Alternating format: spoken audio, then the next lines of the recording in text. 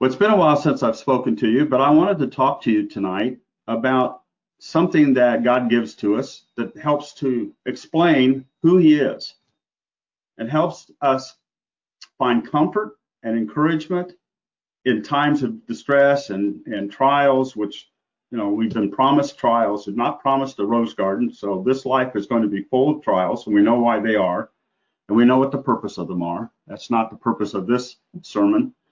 But I wanted to talk to you about that. I gave this sermon a while back, about 11 months ago, and I had a difficulty in my life that I needed to find foundation, good footing on. And Psalm 23 helped me do that, helped quite a bit, helped me see. We think about it as being a psalm that we use for funerals.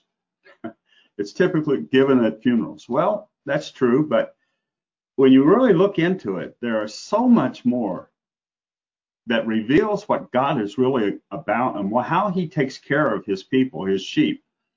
And so I want to talk about that tonight. That's what I have to break this into two parts.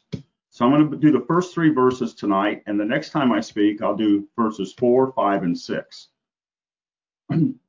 So let's turn to Job 14 first.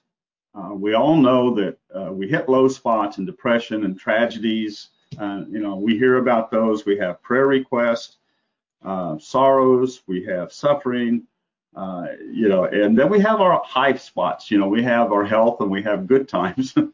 But it seems to be that we focus on this more in those times when we're down. So Job 14 in verse 1 reminds us that man born of woman is of few days and full of trouble. And that's really encouraging, isn't it? But that's what we are all about. That's what we have come into this life, and God has planned it that way for a purpose. So if you turn back in Job to Job 5 verse 7, he reminds us a little bit more about this. He says, "Yet man is born to trouble, as the sparks fly upward." Have you ever sat around a campfire at night and poked the fire after the coals start, and as it starts getting down to coals, and you poke it and all these sparks go up? Just as the sparks go upward, we can be sure that we'll have trouble in our life. Well, why is that encouraging? Why is that positive? Because Psalm 23 tells us that we have a good shepherd. We have a chief shepherd that takes care of us and has our back always. And that is encouraging. There's nothing more encouraging than being able to really focus on that in good and in bad times. Well, these things stop our forward motion sometimes, and it takes us a while to get our footing and get back going again. So what do we do? What do we do when that happens? We look to God. We look to His Word, and we find comfort. If you turn to 2 Corinthians, we find comfort in Christ and in God. 2 Corinthians 1, he tells us who He is. In verse 3, he says, let's look at 2. He says, "Grace and peace be to you from God, our Father." It comes from God, our Father. Grace comes. We just went through grace. We've done 2 sessions in Bible study on it. It's an amazing subject. It's unbelievable. So that grace and peace accompanies that grace be to you from God the Father and the Lord Jesus Christ, our shepherd. Blessed be the God and Father of our Lord Jesus Christ, the Father of mercies and the God of all comfort, who comforts us in tribulation, in order that we may be able to comfort those who are in any trial. And there's a reason for that tribulation. So we can be giving that back, giving that comfort and mercy back to others, bearing one another's burdens, helping the family of God, helping the other in the flock, the sheep in the flock, helping one another. Through the comfort with which we ourselves are comforted by God. And then he says, to the degree that the sufferings of Christ abound in us, so also our comfort abounds through Christ. You can go ahead and read that section. It's very good. So he gives us that encouragement, who he is, what he sits on. He sits on a throne of comfort and mercy. And in John 14, let me turn there real quickly. John 14, you probably know this scripture, 26. He says, and it's interesting how comfort and peace are hooked together throughout the Bible. That'd make a good study and a good message. Verse 26, but when the Comforter, and that word is Paraklesis, and that word is the Holy Spirit, comes, when it comes, even the Holy Spirit, which the Father will send in my name. Again, it comes from the Father through Christ to us. We're the recipients of it. And to show glory back to God, how do we do that? How do we show glory back to the Father? He glorifies us. He gives us grace. How do we show him that we're thankful? By caring for one another, by showing others grace, then we glorify God. We help give that grace and that glory and that witness. We praise him. We thank him in all times. And Paul said in every situation, whether he's in good times or bad times. And Paul went through some tough times.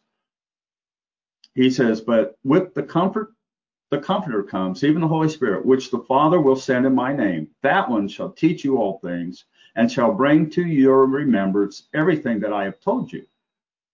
Then he says, peace, peace in times of trouble, because of the Holy Spirit, because of the Comforter. Peace I leave with you. My peace I give to you. Not as the world gives, do I give it to you. Let not your heart be troubled. Let it not fear. Okay? Very important. He doesn't intend for us to be fearful. That's the opposite of God's character. He doesn't want us to be anxious or worried. So we're not alone in this. The Bible, we go to God's word, we go to God, and we're not alone in this. We think about the examples in the Bible, just a few. Elijah, he did an amazing thing in there with the prophets of Baal, but then he ran for his life from Jezebel. He was scared, he was worried, he got in the cave, and God had to coax him back out. But he was running from Jezebel. He had troubles. Job, we just saw. Job lost everything, didn't he? Lost everything. He had a lesson to learn. And when he learned the lesson, God blessed him even greater than he had before. But God was always there with him in that trial and that trouble for a purpose. Everything works for the good of the sheep, all God's children. And then Christ, of course, our number one example, if you will, was a man called a man of sorrow, wasn't he? Let's turn to Isaiah 53. Christ certainly went through an awful lot. You can read the entire book of Isaiah 53, and you'll see just that. But let's just read 1 through 6. Give us an idea of what Christ went through, what our chief shepherd, our example. He's the one we look to. He's the good shepherd, the chief shepherd. It tells us in 1 Peter 5. He's the good shepherd also. He says, who has believed our report, and to whom is the arm of the Lord revealed? Well, it's revealed to us, isn't it? For he shall grow up before him as a tender plant, speaking of Christ, and as a root out of a dry ground. He has no form or comeliness that we should look upon him, nor beauty that we should desire him. He was just basic, plain, just an average looking man. He is despised, now here we go, and rejected of men, a man of sorrows throughout his entire life, and acquainted with grief. And when we go through grief, and we go through sorrow, and we go through tribulation and trials, we know that he's already done that. And he's sitting at the right side of God beside him as our high priest at the entrance to the Holy of Holies, and our advocate and our mediator and our example going through what we went through before for us. He says, and hid as it were our faces from him. He was despised, and we esteemed him not. Surely he has borne our infirmities, and by his stripes we're healed. Peter talks about that, Peter 2. And carried our sorrows. Yet we esteem him stricken and smitten of God and afflicted. He was wounded for our transgressions. He was crushed for our iniquities. The chastisement of our peace, once again, here's peace, was upon him. And with his stripes, we ourselves are healed. Like all we like sheep have gone astray. Hang on a second. We have turned each to his own way. Well, that's what happens if you don't turn to God and look to God. When you're in trouble, if you don't go right to God on your knees and ask God to help you, to get you out of that, ask for his grace, his mercy, his comfort, repent, turn, and go back to him, be justified and made right before God, and God grants us repentance, and then we're seen as Christ, as righteous as Christ, not our righteousness, of course. But if you don't go through that, then what happens is we each turn to his own way. And the Lord has laid on him the iniquity of us all. Again, he was oppressed and afflicted. We'll stop there. You go ahead and read the whole chapter. So this is our high priest. This is Christ. But you remember, too, that he went through all this for us. Again, looking at Psalm 23, we're going to look at that and how that psalm is so encouraging, even though we use it at funerals and we think about it in the context of death or sorrow or suffering, or, look at it. We're going to see it in a different light tonight, I hope. So let's look at Hebrews 13, or rather 5:8. One of the reasons why I won't belabor this, but Hebrews 5 and verse 8. One of the reasons for this, and I certainly learned this, verse 8, it says, let's see if we should go up one here. No, verse 8, although he was a son, yet he learned obedience through the things that he suffered. And having been perfected through these difficulties, being perfected, Christ went through all that. We just read all that he went through, and he was perfected. Once he reached the throne, and once he was changed, he was spiritually, he was perfect. Well, we are being perfected through those same sufferings and trials. He became the author, that's where we get eternal salvation to all those who obey him. And again, he learned obedience through suffering. So if we're going to learn that, we have to learn to hang in there. Let's go up to Matthew 24. It talks in the context. This is the Olivet prophecy. Verse 8. Now is the beginning of sorrow. So we're entering into a time that's going to be difficult. Okay. Then he says in verse 13, the one who endures all of this, the beginning of sorrows, all of this that's coming, the one that endures to the end, that one shall be saved. Okay? Endurance. And he gives us the tools to do it. He gives us all the tools, beginning with the Holy Spirit, and then grace, all the elements of his character that he gives to us to help us along the way. All right, let's go ahead and get into, let's go to one other thing. Let's go to Psalm 100 and see how Christ sees himself as the shepherd of the sheep. And the sheep belong to God the Father. It doesn't belong to anyone else. Jesus Christ and God the Father. Not any man, no organization. They belong to Jesus Christ and God the Father. I'll read the whole thing. It's very short, 5 verses. Shout for joy to the Lord, all the earth. Serve the Lord with gladness. Come before his presence with singing. Know that the Lord, he is God. He has made us, and we are his. We are his people and the sheep of his pasture. Enter into his gates with thanksgiving and into his courts with praise. Give thanks. No, look at all the positive here. Worshiping God. The Protestants talk about, or the Baptists testifying and doing a testimonial. Well, that's what you do when you thank God and praise him. Whether you're on your knees or you just bust out in a song thanking God, bless his name. That's how you do that. You bless his name. You praise him. For the Lord is good. His steadfast love is everlasting. It never changes.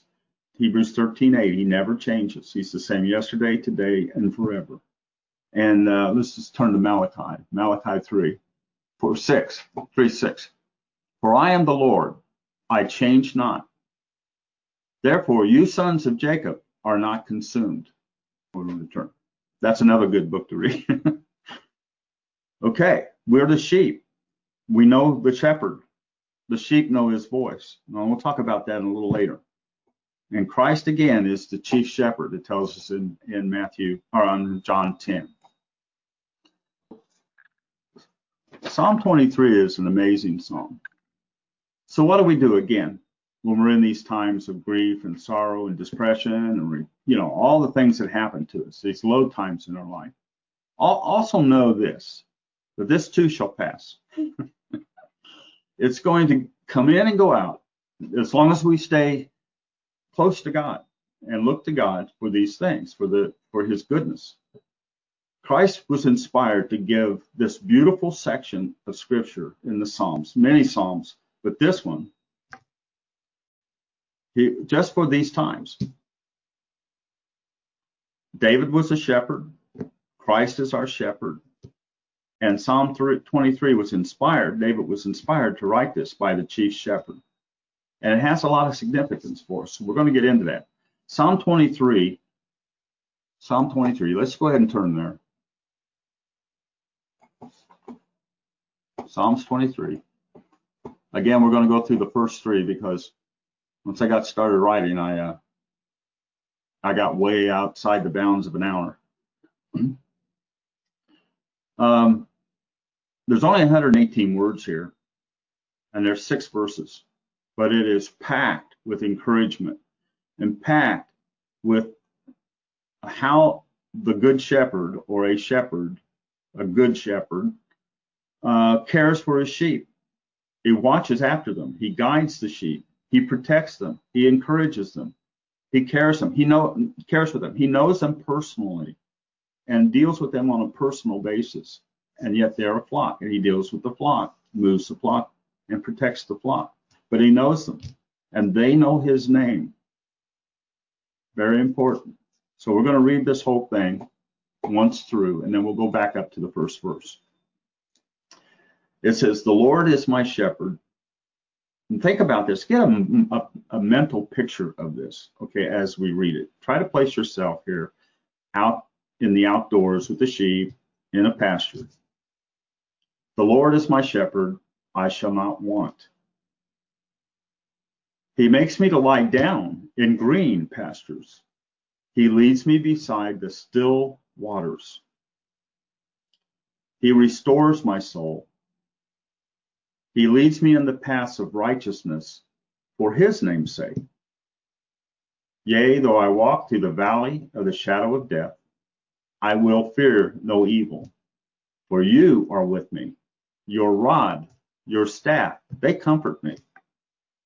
You prepare a table for me in the presence of my enemies. You anoint my head with oil. My cup runs over. Surely goodness and mercy shall follow me all the days of my life, and I shall dwell in the house of the Lord forever. Beautiful 6 verses, 118 words. Helps with the tough times when we see exactly how Christ the shepherd, works with his sheep. The Lord is my shepherd. That is, I shall not want. That is the key theme through this 6 verses. The Lord is my shepherd. I don't have any need of anything. I don't have any want. I don't worry about anything. I don't want it for anything.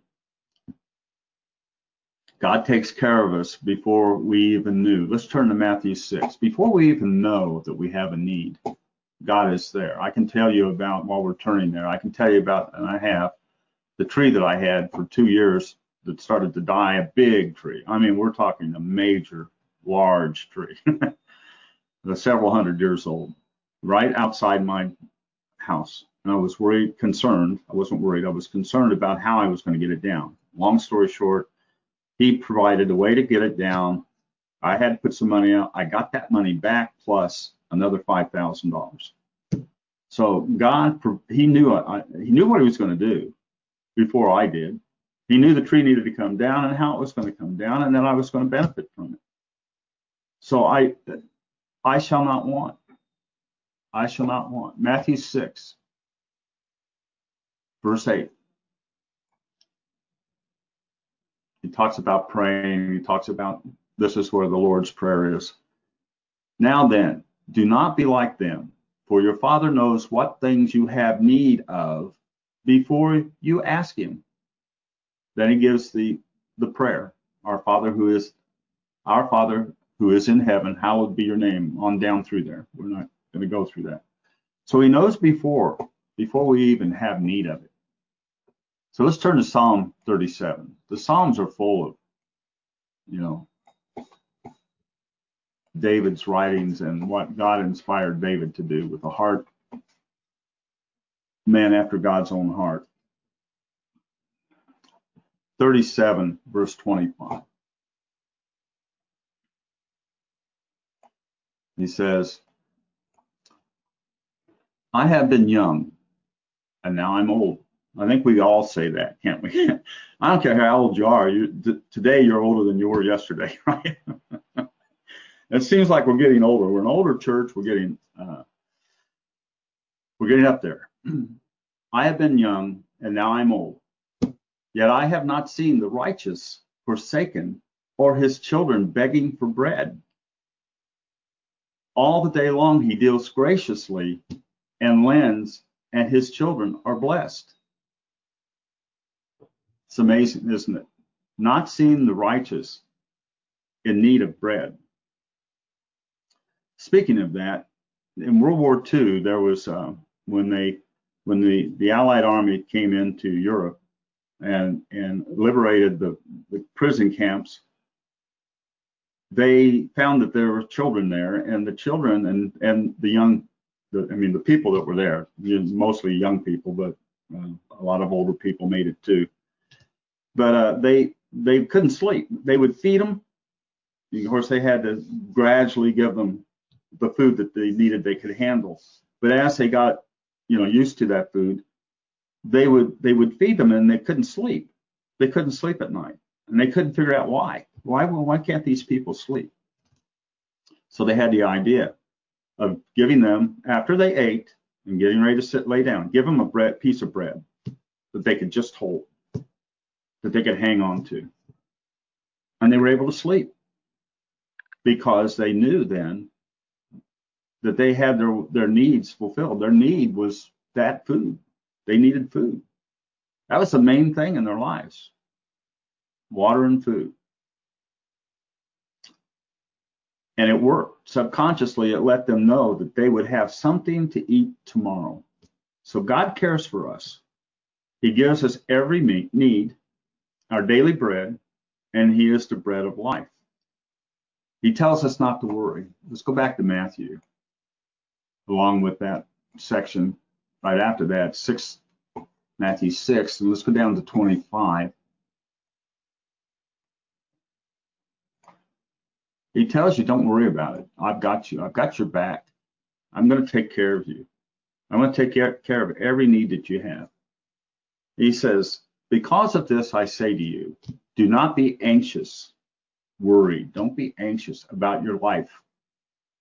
Put it in God's hands. Trust him. Look to him. He's a gracious God. He wants to take care of you. He doesn't want any to perish. He's always going to be there for you. He's never going to leave you or forsake you. Be anxious. Don't be anxious about your life as to what you shall eat or what you shall drink, nor about your body as to what you shall wear. Is not life more than food and body more than clothing? And then it says, observe the birds of heaven. They don't sow, they don't reap, they gather in the granaries, and your heavenly Father feeds them. Are you not much better than they? And then he goes on and talks about the different. He says in 28, why are you anxious about clothing? Why are you so worried about it? Therefore, do not be anxious, saying, what shall we eat, or what shall we drink, or what shall we be clothed? For the nations seek after all these things, and your heavenly Father knows that you have need of all these things.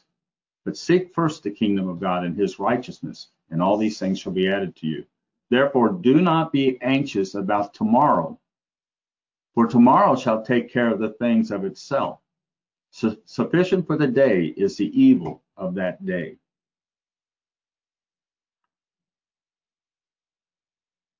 Knowing that you have your needs fulfilled, knowing that those people knew that they had their needs fulfilled, knowing the sheep know that they're going to have their needs fulfilled because they're confident and have faith in the shepherd, that today he fed us, tomorrow he's going to feed us. It gives assurance, it gives peace, it gives us rest. He says, let's turn to Matthew 11 again.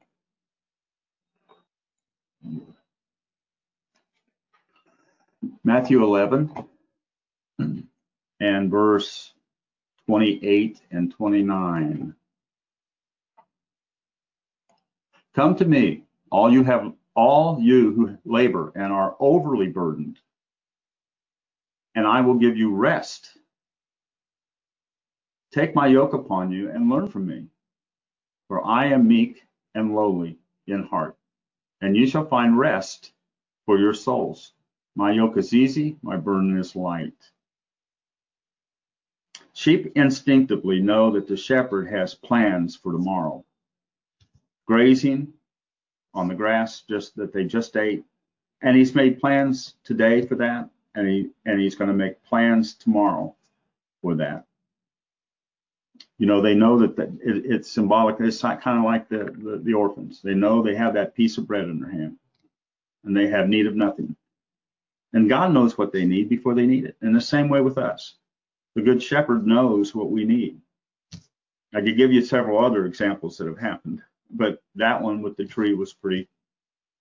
Well, another thing that happened with it was a limb fell on the 25-year-old roof that I have, and big hole punched right through. Okay, so I go up there and I'm thinking I got to fix this. Well, I call the insurance company to see what they do, and I got them out there. Long story short, again, I got them to pay for the whole roof, and I got an extra that was $12,000. I did it for $2,000, and I got the rest of the money. I haven't turned it in yet, but I have to do that. But look what he did, because the tree fell down, or I'm sure he had his hand in it, whether he caused that limb to hit the tree or not, but it hit the gutter too, took out the whole thing. He knows those things. So the next one is he makes me to lie down in green pastures. Makes me to lie down. He makes me lie down in green pastures. Not in the dirt, but in the green pastures. Nourishment and rest. When I had my heart attack, and my second one, I had to lay down. I had to rest. I had to stay in the chair. I couldn't get up. I couldn't move around. For 2 months, no work, forced rest. You know, you heard forced labor. Well, I had forced rest. And I had to stop and lay down. And like the sheep, the shepherd makes them lay down. They get up early in the morning. In the cool of the morning, the shepherd gets up, gets the sheep up, and then marches them off to the water and to the grass, and they feed all morning long in the cool of the morning. And then when the heat comes out, the sun comes out and heats everything up. He takes the sheep back to shade, and they lie down. Now, a couple things happen there. It's that they're in a cool area, the rest in the heat of the day, and they're forced to lay down. But sheep can't digest. Oh, I'm sorry, they can't eat lying down. They have to digest the grass. So they lie down and digest. They chew their cud and digest the grass. He makes them do this, and it's nature's way of digesting. In our situation, he makes us stop. He makes us meditate. He makes us contemplate life and the Word of God and our situation, God's plan for mankind, how we fit into that, and all the things. We think about the troubles or the trials or the things we're going through. We think about His Word and what He's going to do for us and how we beseech Him. We can't do that when we're running around in a hurry, trying to do the things that are laid out for us. We have to find a time to rest and sit down, and God helps us to do that. A shady place. The other thing about laying down, let's turn to Psalm 8. So the interesting thing about laying down is that you're forced to look up. You think about that.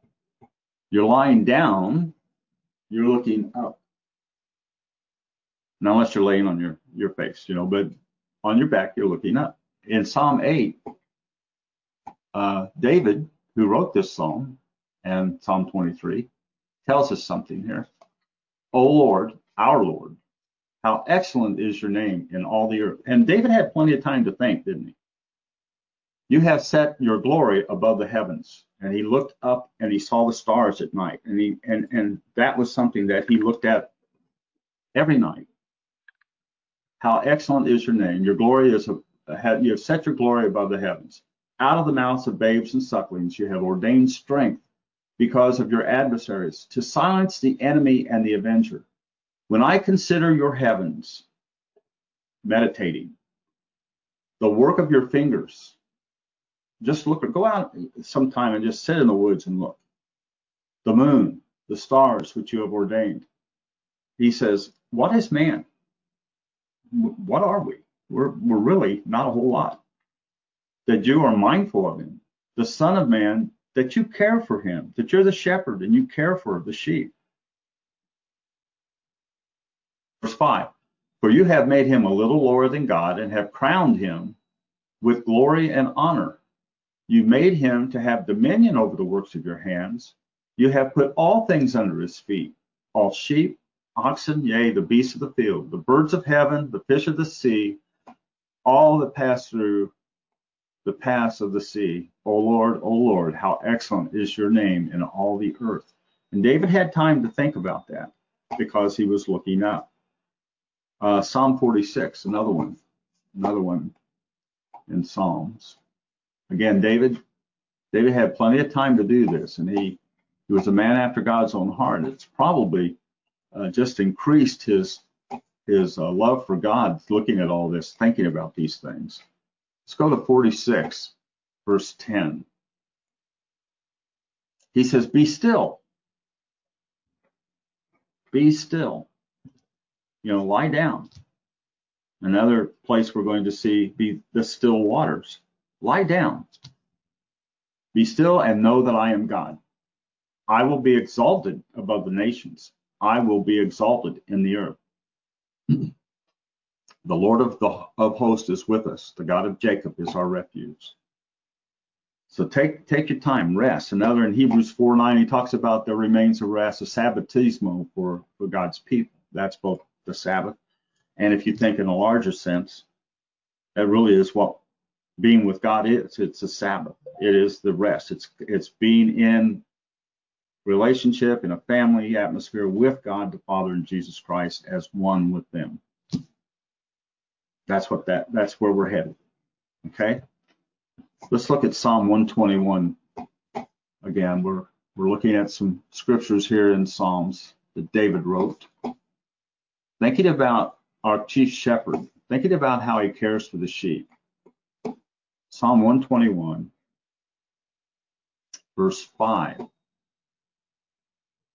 And these are short psalms. You could read the whole thing. He says, the Lord is your keeper.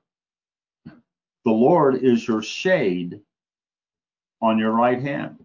The sun shall not strike you by day, nor the moon by night. The Lord shall preserve you from evil and shall preserve your life. The Lord shall guard your going out and your coming in, this time forth and forevermore, even ever forevermore. Not only is he your protector, but he's your making sure that you're in the shade and that you're under the wings of the Almighty, the Shepherd. Now, that's the Father and the Shepherd. Okay, so there's several other scriptures we could look at here. Let me move on. Okay, he leads me beside the still waters. Okay, I like this one because the South Country in Judea is called Negeb. It's called the dry. Negeb, I think is the word. I don't know how to pronounce that, but it means the dry. It's dry. It's very dry there. And even the areas where they know where there's water, it's hard to find at certain times of the year. But the shepherds know where the water is, don't they? They do. Even in parts where the lasting streams are, the living streams, if you want to call it that, they have to go through gullies and around the hills and the valleys to get to them. And often it's very dangerous for the sheep. And sometimes that flow is too low and they can't go there. They can only go in certain areas during the rainy season.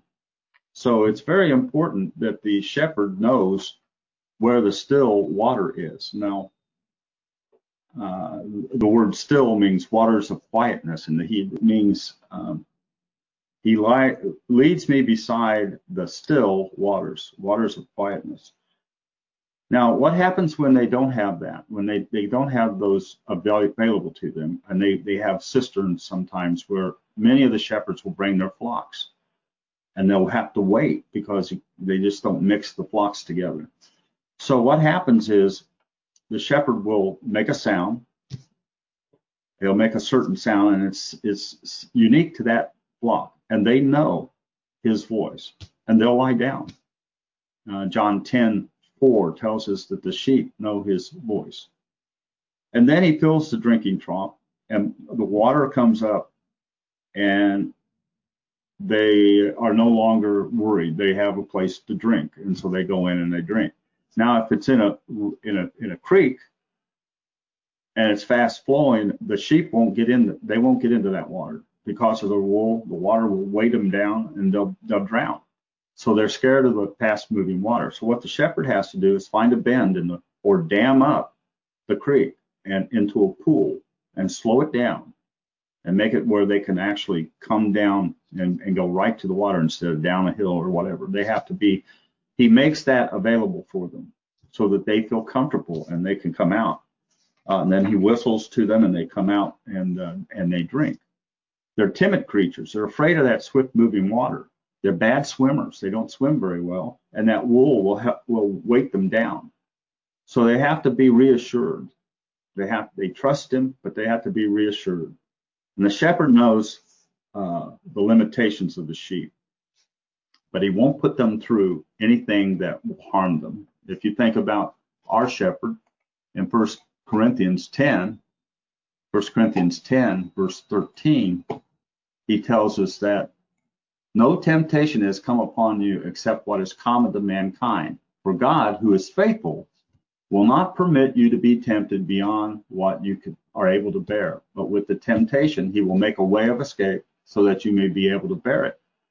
Okay, so he knows where you are. He knows where the weaknesses are. He knows and he won't put you through something that you can't withstand or endure or be successful with, just like the shepherd.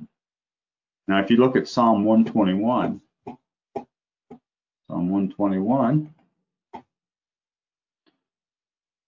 verse 3 and 4, he says, he will not allow your foot to be moved. He who keeps you will not slumber. John 7, again, this is right before the last great day, the Feast of Tabernacles, the last great day. And he says something interesting here. If you remember John 4, I'll tell you what, let's go to John 4 first. Let's go to John 4. It's the woman at the well, in Samaria, Sychar. And he says, give me some water in verse 7. He says, give me some water to her. She's out there at noon, at the heat of the day, and the disciples are gone, and it's just the two of them. She says, why are you asking me? You're a Jew, I'm a Samaritan. So they have he makes an interesting exchange. You asked me for a drink. He says, if you'd known the gift of God, if you had known the gift of God, verse 10, and who it is that said to you, give me some water to drink, you would have asked him, and he would have given you living water. This is what comes from our shepherd, okay? To us, the sheep of God, living water. She says, are you greater than our father Jacob, who gave us this well and drank from it, and his sons and his cattle? And Jesus answered and said, everyone who drinks of this water will thirst again, but whoever drinks of the water that I will give him shall never thirst. Rather, the water that I give him shall become a fountain of water within him, springing up to everlasting life. And she said, of course, give me some of that water. Give me some of that water. Well, look at Revelation 7. Let's go over to Revelation 7. This again is our shepherd, our chief shepherd, our good shepherd. We are this sheep. This is how he takes care of us. It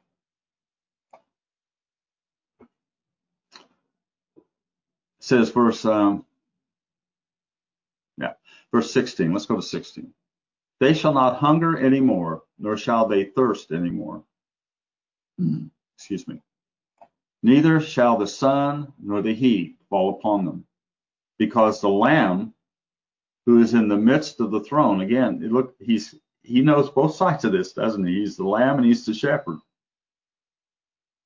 That's in the midst of the throne will shepherd them and will lead them to fountains of living waters, and God will wipe away every tear from their eye. Isn't that beautiful? He knows who we are, he knows what we need, and he knows how to get it to us. We'll no longer thirst. With God's Holy Spirit, and become ye therefore perfect, going through the trials and the tough stuff that we go through in this life, and there's more of it, and it's in different forms, we'll end up, if we endure, at that point, we'll be there with Christ and God the Father. We'll have that water of eternal life, and that water will flow out of New Jerusalem. Rivers of water, living water. Now, at times we're in a state, the word despair is interesting because it means without, D-E, without, and spara is to hope or spirit. The spirit has gone out of you. Hope is gone. And hopefully we don't get that way, but we stop that. And if you listen to the shepherd and you're there, he'll go after the one. He'll go after the one and help them. But there's got to be some part done on our part as well as sheep. So we can't let ourselves get there. And as other sheep in the flock, we've got to watch one another and care for one another. Let's look at let's go to Hebrews 10. What we're doing here tonight, and this is a different way of doing it from years past, of course. This is the technology that we have. He says in verse 21, let's go to 21. Hebrews 10. And having a great high priest over the house of God, let us approach God with a true heart, with full conviction of faith, our hearts having been purified from a wicked conscience, and our bodies having been washed with pure water. Let us hold fast without wavering to the hope that we profess. For he who promised is faithful. Don't despair. Don't let that happen. Don't let Satan get his foot in the door. Guard your mind. Guard your heart. Guard your emotions. For 24. And let us be concerned about one another. We have a job as in the flock. We have to be concerned and care for one another. Esteem others better than ourselves. Support one another. Comfort. Bear the burdens of one another. Help out. And be stirring up one another to love and good works. What are we stirring up? We're stirring up the Holy Spirit within them. Stir up the Spirit to good works. That's God in you, the Holy Spirit in you doing the works. Not trying to do it yourself. Not forsaking the assembling of ourselves together, even as some are accustomed to do, but rather encouraging one another, and all the more as you see the day drawing near. And then he goes into the pardonable sin. For if we willingly go on sinning, after receiving the knowledge of the truth, there is no longer any sacrifice for us, but a terrifying expectation of inevitable judgment and a fierce fire which will devour the adversaries of God. Okay? So it's very important. And then in I think it's Peter, 2 Peter 3, around 8 or 9, 10, it says, now that you know this, what are you going to do? Now that you know that this is going to happen, in other words, get with it. Get fired up. So we look to one another. We take care of one another. We restore one another's souls. Christ does that in us, but we can help. We can help encourage and build up and put air back in people. He says, David said, don't cast me away from your presence. Don't take your Holy Spirit from me, in Psalm 51:11. The shepherd cares. There's a point in the day when the sheep come over to the shepherd one by one, and he checks them out. He checks over them, their bruises, their cuts, if they have ticks on them, if they've hurt their hooves, if they have anything wrong with them on their nose or whatever, if they've been down eating, they get a briar. He checks them out. And the way he does this is he gets them into a narrow spot where only one sheep can come through, and he stands in the way, and he turns, he lets one through, and he turns back and he looks over that sheep.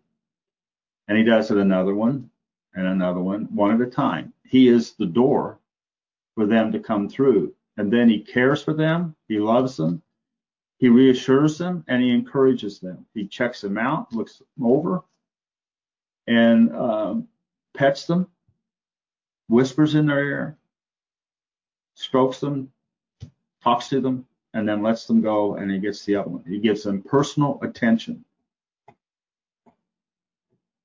Sometimes we forget about the God and what he's doing for us, but he's always starts to get in the way, and sorrow and hurt and guilt, all that is a wound, and it builds bitterness, and the bitterness becomes a root of bitterness. Hurt and anger gets in there, and it can take us away. We need to have our souls restored and our lives revived. Psalm 119. Another thing that happens when you get into this condition, you wander. Sometimes you may not move geographically, but in your mind, your heart, you stray away, you wander away. You start getting further and further away. And he says, with all my heart, David said, I have sought you. Let me not wander from your commandments. Don't let me get out away from you. Don't let me wander away. Bring me back. We're going to have to, I think what we'll do is in the next part, I'll try to do verse 4, 5, and 6. And we'll stop there. But I wanted to give you some of Psalm 23 because it was encouragement to me, and it's been encouraging to me. There's so much more I can go through here, and I want to give the rest of it to you. So we'll do a part 2 the next time we speak, that I speak to you. And we'll go over this, remember where we've been, and we'll continue on. But God has given David, who was a shepherd, inspired him to write and leave to us the encouragement that he saw in God as the chief shepherd and the good shepherd. And very encouraging in times of trouble. And David was in a lot of trouble out there. He had a lot of difficulties. And then later on in life, he had Saul, and he had people were after him to kill him for 7 years. And then later on, he made some mistakes. He had trouble with his family. David was in it and out of it, but he always stayed close to God. He always stayed close to the shepherd. He realized that relationship. So what we can understand that relationship as well as we read Psalm 23 and look at the rest of God's word. So I hope that's somewhat encouraging to you, and we'll go through this the next time. Go through the rest of it, 4, 5, and 6 the next time.